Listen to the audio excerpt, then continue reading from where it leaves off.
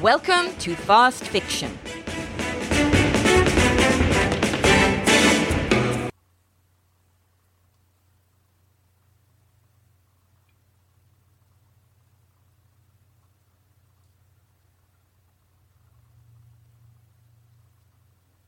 Come in, Sergeant.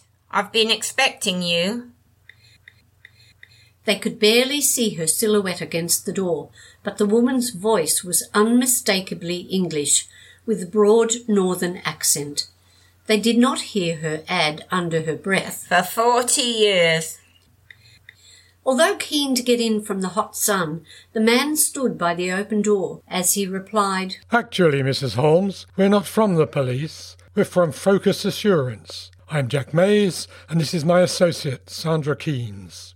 The pretty girl beside him waved her hand in acknowledgement, her soft blonde hair damp around her face, gleaming with beads of perspiration, as she smiled a cheery, Good day. No matter. I've been expecting you. Come in. Needing no second invitation to get out of the glare and heat, the weary visitors made their way up the rickety steps to the veranda, following the woman as she turned and made her way into the dark, cool cavern of the old house. Their footsteps echoed on the polished wooden floor as she ushered them into the parlour. The air was stale and musty. A bowl of faded plastic flowers scented a long chiffonier dotted with photographs. Crocheted antimacassars adorned the backs of the worn armchairs. Jack stared at the woman, echoing her greeting. Mrs. Holmes, how did you know we were coming? We only got news ourselves yesterday morning in Brisbane, and we found it hard to track you down. Almost accusingly, he added. It's taken us over 7 hours to get here. Then, as an afterthought, Do you know why we're here? the woman walked over to the window and pulled back the heavy curtain. A penetrating shaft of sunlight landed on Jack's face. He stepped back into the gloom. You're looking for Jennifer Sayers. It was more a statement than a question. Who told you we were looking for Jennifer Sayers, Mrs. Holmes?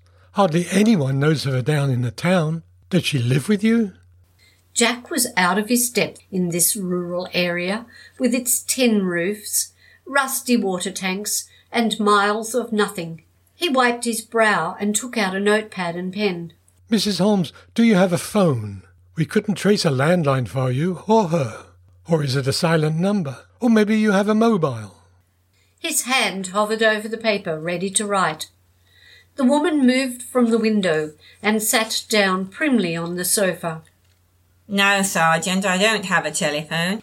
We used to have one, when the farm was up and running. We had 2 fellas working it then. But once Carl died 5 years ago, we had to cut down on expenses. Anyway, I don't have anybody to call. But the isolation. Sandra moved to the remaining chair. What if you were sick or needed help? This property is at least 60 kilometres from the town, and the last 10 are rough track. The woman ignored her completely, focusing her immobile features on Jack. So how did you find us, Sergeant? Jack spoke to her as if to a child. As I said, I'm not a sergeant, Mrs. Holmes. I'm simply Jack Mays. And forgive me, but it isn't you we've come to see. It's your tenant or companion, Miss Sayers. And it's a private matter. If she's working out on the property, we can go to her, Sandra suggested, trying to avoid thinking of the heat outside.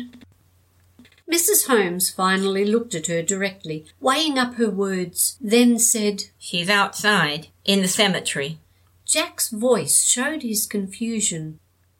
There's a cemetery here? We mostly used it for the domestic pets and the stillborn. What? Is she working out there, in this heat? Jack mopped his brow again. No, I said in the cemetery, Sergeant. Do you mean she's buried there? As his thoughts took more form, Jack asked tentatively, In an unregistered grave? The woman nodded vaguely, as if this was unimportant, and Jack paused, unsure what to do or say next. Sandra broke in eagerly. Jack, That explains why I couldn't find a Jennifer Sayers listed in the death register. Turning to the woman, she asked, Did Jennifer Sayers marry at all? You're both from the city, aren't you? The woman dismissed the question with a shake of her head. You don't understand. City people never understand. Her voice was flat and hostile now, and though Sandra wanted nothing more than to get back into their car and be on their way, she felt it best to pursue the investigation as thoroughly as possible. Mrs. Holmes, it has been a long drive. I wonder if we could have a cool drink. Then maybe you could help us with our inquiries. As if suddenly aware of her neglect as hostess, the woman gave a winsome smile. Forgive me. I've been very rude. Of course, you're both hot and uncomfortable. Why don't you both freshen up and I'll make some lemon tea? She nodded. The bathroom is at the end of the hall. Then, as an afterthought, added, Of course, the dunny is outside. She went into the kitchen, and almost immediately her visitors could hear the clatter of china. Jack leaned down beside Sandra, speaking in a whisper. What the hell do you think's going on? Is she batty or what? I reckon you'd be batty if you lived out here. No neighbours and no phone, she whispered back. And who is the we she keeps on about? Do you reckon it's the corpse outside? Jack intended light banter to combat his discomfort, but somehow it just sounded creepy. Well, let's take advantage of that wash. He went back to his chair. Ladies first. I'll take you up on that, his companion said as she headed for the door and into the hall. Feeling her way down the gloomy corridor, Sandra carefully made her way to the back door, praying that the dunny outside would be clean and free from spiders. Thankfully, it was both. But she was still grateful for the inside bathroom, while still noting its predictable austerity. A small sink in the corner showed copper-green pipes, and a crude homemade shower, which had been set above the free-form bath. The threadbare towels were crochet-edged. She would have loved the luxury of letting the cool water run over her wrists, but remembered the rusty water tank outside. So a few minutes later she was back in the parlour with a curt, Go easy on the water supply, as Jack made his own way for much-needed ablutions. They were both feeling refreshed when Mrs. Holmes came back in, carrying a heavy tray laden with a surprisingly gleaming silver service and a bone china tea set. Jack's ignorance of farm life became apparent with small talk, but Sandra was able to show understanding and sympathy for the domestic difficulties, as Mrs. Holmes confided. You're right. It's not easy. The truck's not very reliable, so I only get to the town once every 2 weeks for basic supplies. What I don't grow or provide, I do without. You're lucky. I've still got the milking cow, although she's beginning to dry up in this hot weather. The cow and everything else, Sandra thought to herself, but went on to ask, So how long have you been here, Mrs. Holmes? We came to Australia in 1952 from Liverpool, the woman began. We were part of the youth revitalisation scheme after the war. That was not what she had meant, but Sandra realised that any hope for a quick response was shattered. It was going to be a long visit. We? Jack was still trying to be direct. The old lady paused briefly. Jennifer and me. Her voice took on a bitter edge. Keen as mustard. Silly sods we were.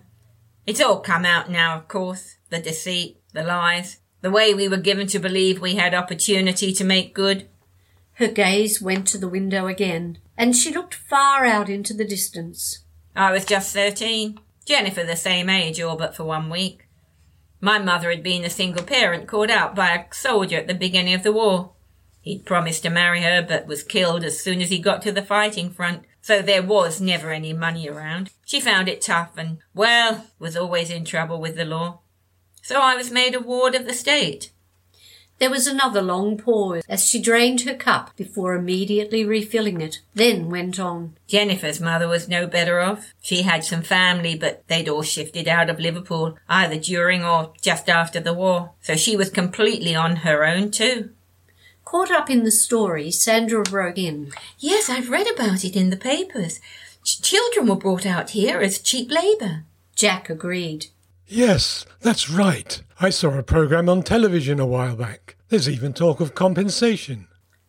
Encouraged by their input, the woman went on. When we arrived in Cabramatta, we were both sent to school. It was horrible, worse than in Liverpool, because the nuns were always at us, lashing out with rulers, whatever they felt like it, making fun of our accents. Told us to talk properly. The storyteller gave a derisive laugh. That was a joke. What with them sounding like... She suddenly realised who she was talking to. We were there for 2 years. As soon as I turned 15, I was sent as a housekeeper on a property just outside of Wallamimba. That's 40 kilometres east of Roma. A week later, Jen was sent to a similar place in Injune. That's 70 k's north. Sandra and Jack both nodded, although they only had a rough idea of the places she was referring to. We kept in touch. Our experiences were much the same, working like dogs by day, then fighting to keep the men's hands off us at night. Jen had it worse than me. She was assaulted by the owner's son, the bastard. Then when she accused him of rape, she was whipped for lying, the rotten pigs. She ran away. Came to me at Clayfield. The old woman's voice took on a tremor, and her hand went up to the nape of her neck as she went on. Her back was raw, like mincemeat it was. Then, without emotion, she continued with, I had to stitch her up myself. It was incredibly painful. No anaesthetic, you see. A small gasp from Sandra stopped her momentarily. Well, there were few doctors around, and property owners rarely paid for their services just for employees. We weren't considered that valuable. Anyway, we were lucky because Jen made a quick recovery, and we persuaded my employer to let her stay by pretending she was my twin sister. We looked so alike, they believed us. She got up and walked to the chiffonier, picking up a photo of 2 young women, and showed it to Sandra, who studied it intently. Was this taken on your wedding day? A slight motion of the head was the only response. And Jennifer was your bridesmaid? The 2 faces smiling up at her bore an uncanny resemblance. Both wore their fine blonde hair in the same style, parted on the side and secured with a bobby pin. Though the bride's veil enhanced the style slightly, her eyes were shining, full of excitement and hope. The bridesmaid's was only a little less so. Feeling a need to say something, Sandra said, You were both so pretty, as she passed the photo on to Jack. Jack gave it little more than a perfunctory glance before turning it over. So this was taken in 1958, when you were both, 18? Mrs. Holmes took the photo from him, returning it carefully to its place. It should have been the happiest times of our lives. We didn't know the drudgery ahead of us. So when did Miss Sayers move in with you? Jack asked, still eager to keep to the point. The woman sat back in the chair, her hands clenched in front of her. In her customary manner of ignoring the question, she went on. You see, back in 55, soon after Jen came to Clayfield, to join me, there was an electric storm, and the whole place got razed to the ground in a fire. The owner and his wife died. Jen and I managed to get out, and after a short time recuperating in the Roma hospital, we were reassigned to this place. We were still under 16 then, you see, wards of state.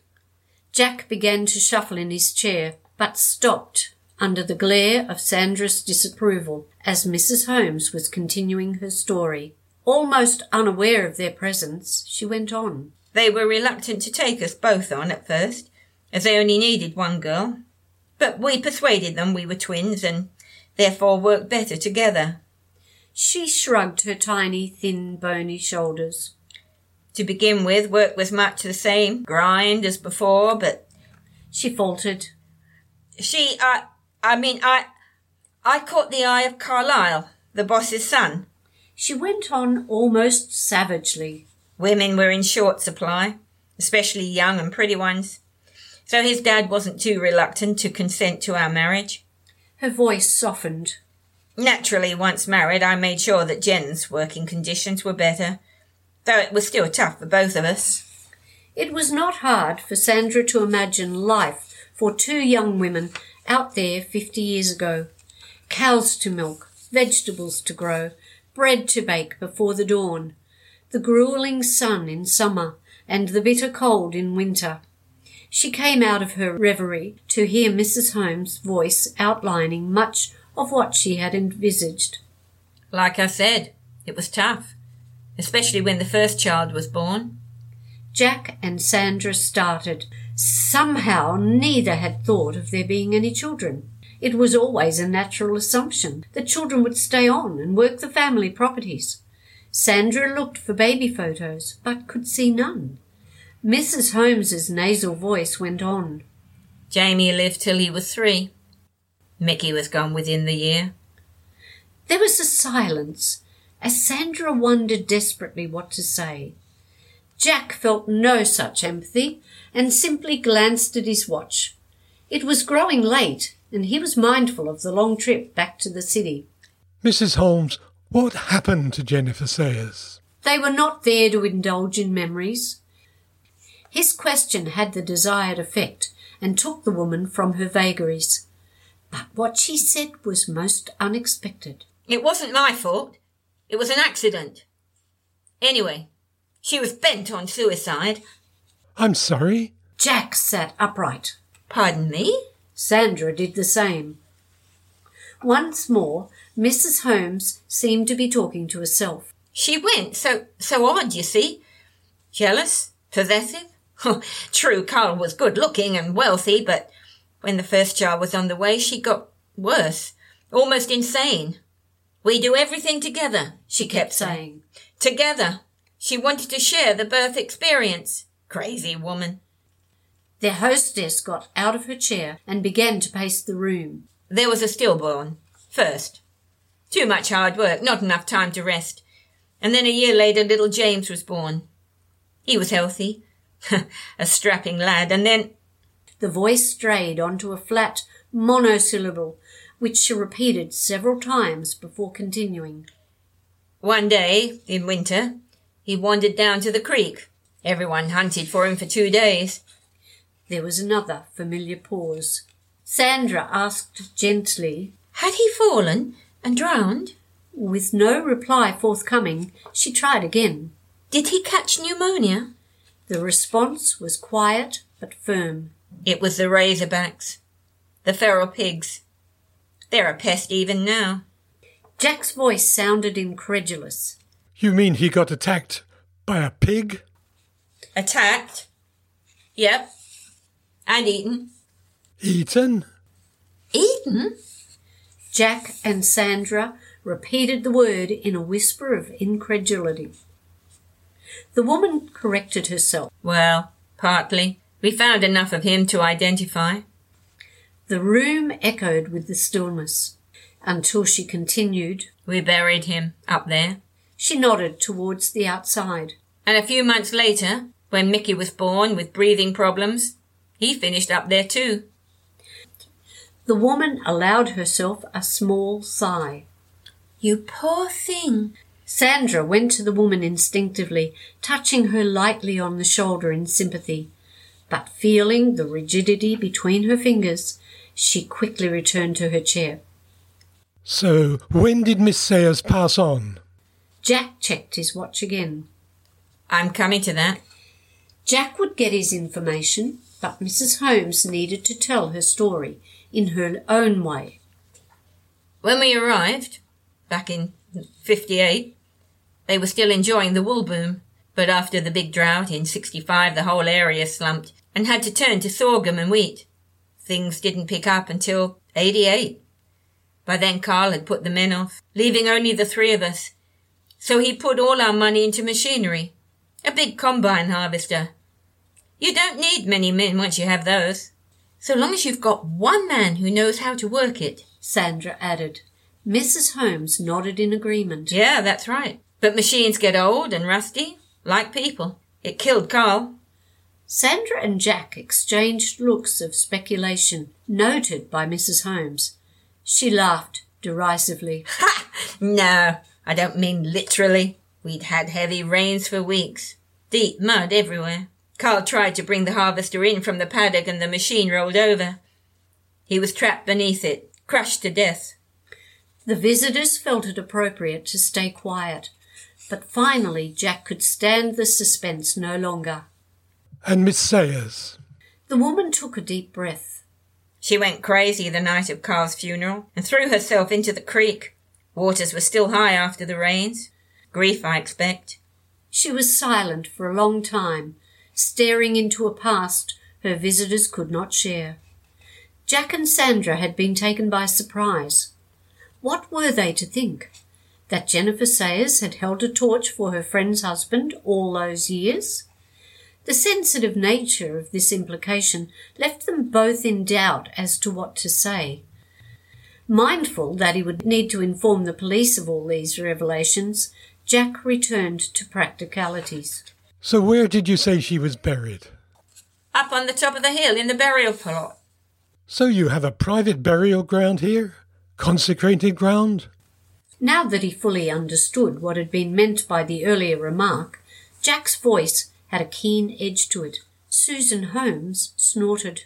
Consecrated? Ha! A minister came through a few years after we got here and said a few words. I don't hold with that sort of thing myself, never did. But isn't it illegal to have home burial sites? Jack asked, thoughts of leaving momentarily gone. Sandra threw him a look of caution. I think you'll find that it was practised years ago, purely out of convenience. So, let me get this straight. Where is your husband buried? Jack ploughed on. Carl? Carl is buried in the town, of course, in the cemetery by the church. Yet Miss Sayers is buried outside. You can go on, see if you like. It will only take a few minutes. Jack looked through the curtain at the sun, still a hazy glow. His eyes were raised in question at Sandra. She nodded, knowing that once back in the office their report would look weak if they did not follow their investigations through. Going past the hat stand by the front door, Mrs. Holmes took out a large black umbrella to act as a sunshade, but outside she showed little inclination to share it. The heat hit them like a powerful force as they trudged over dry scrub.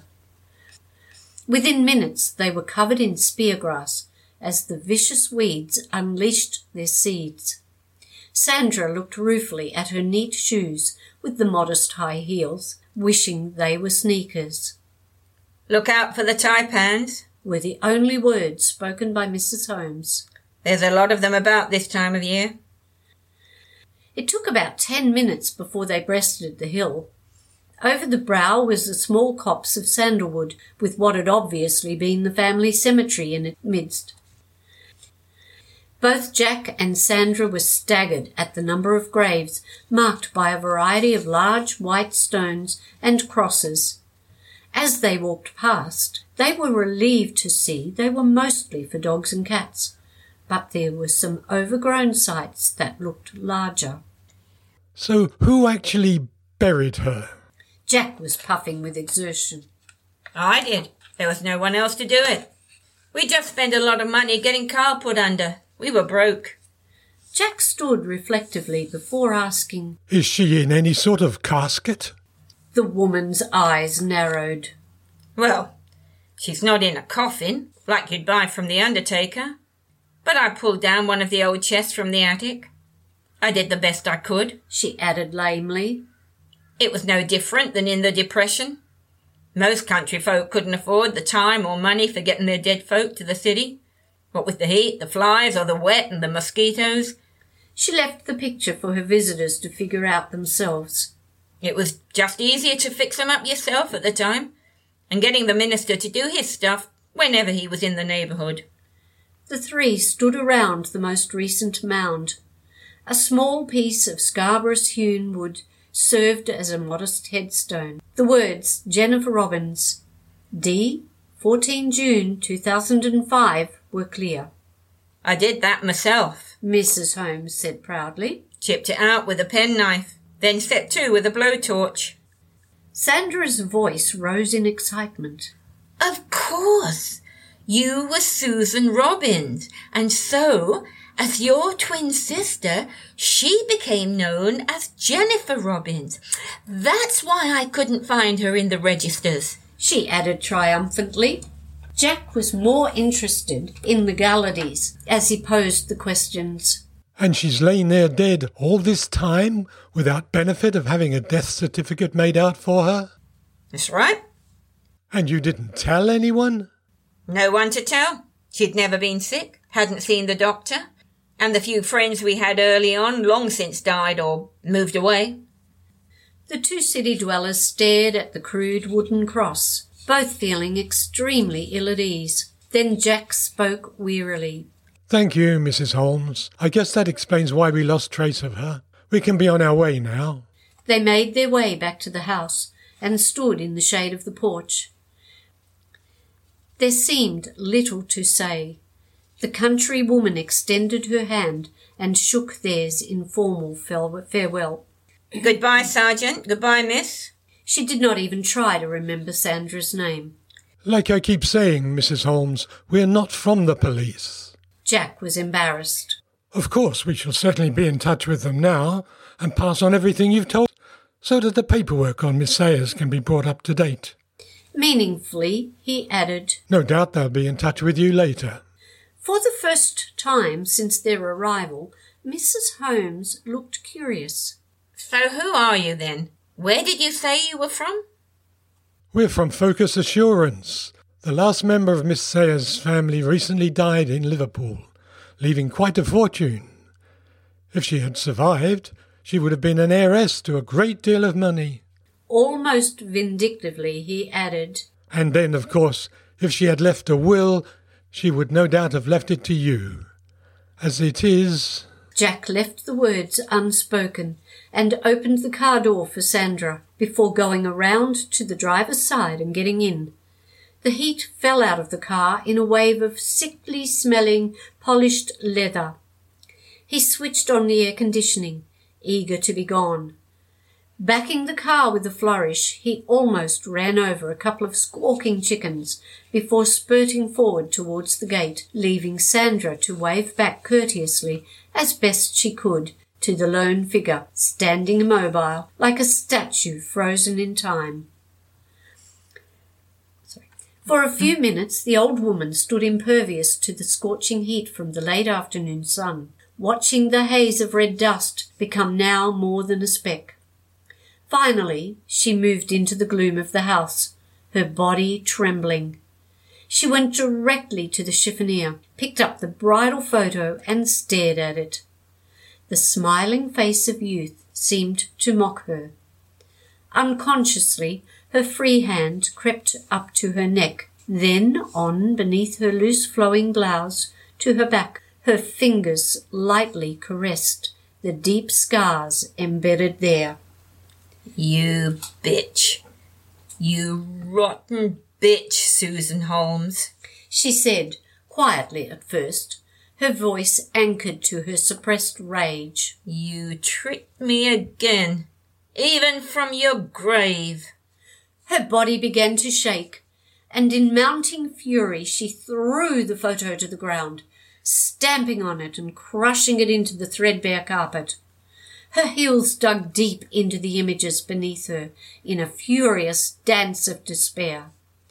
With a small cry, she fell to her knees. I loved you, Susan. For 50 years I loved you. You know I did everything for you. I stood by you and watched you take on a man, then helped you with the kids, everything. And I had nothing. Nothing but your rotten charity. She was shouting now, her arms flailing, her body wild and unrestrained. I did everything for you. Got rid of Clayfield. Got rid of Carl. All the restrictions to our love. The words came out haltingly now, unsure, as if asking for confirmation. And when we were finally free, when we could really be together at last, you tried to throw me aside, didn't you? As if I was just a piece of rusty machinery. I was worn out and out of date. Suddenly her mood changed, and with fury spent, she became repentant. I'm sorry, darling.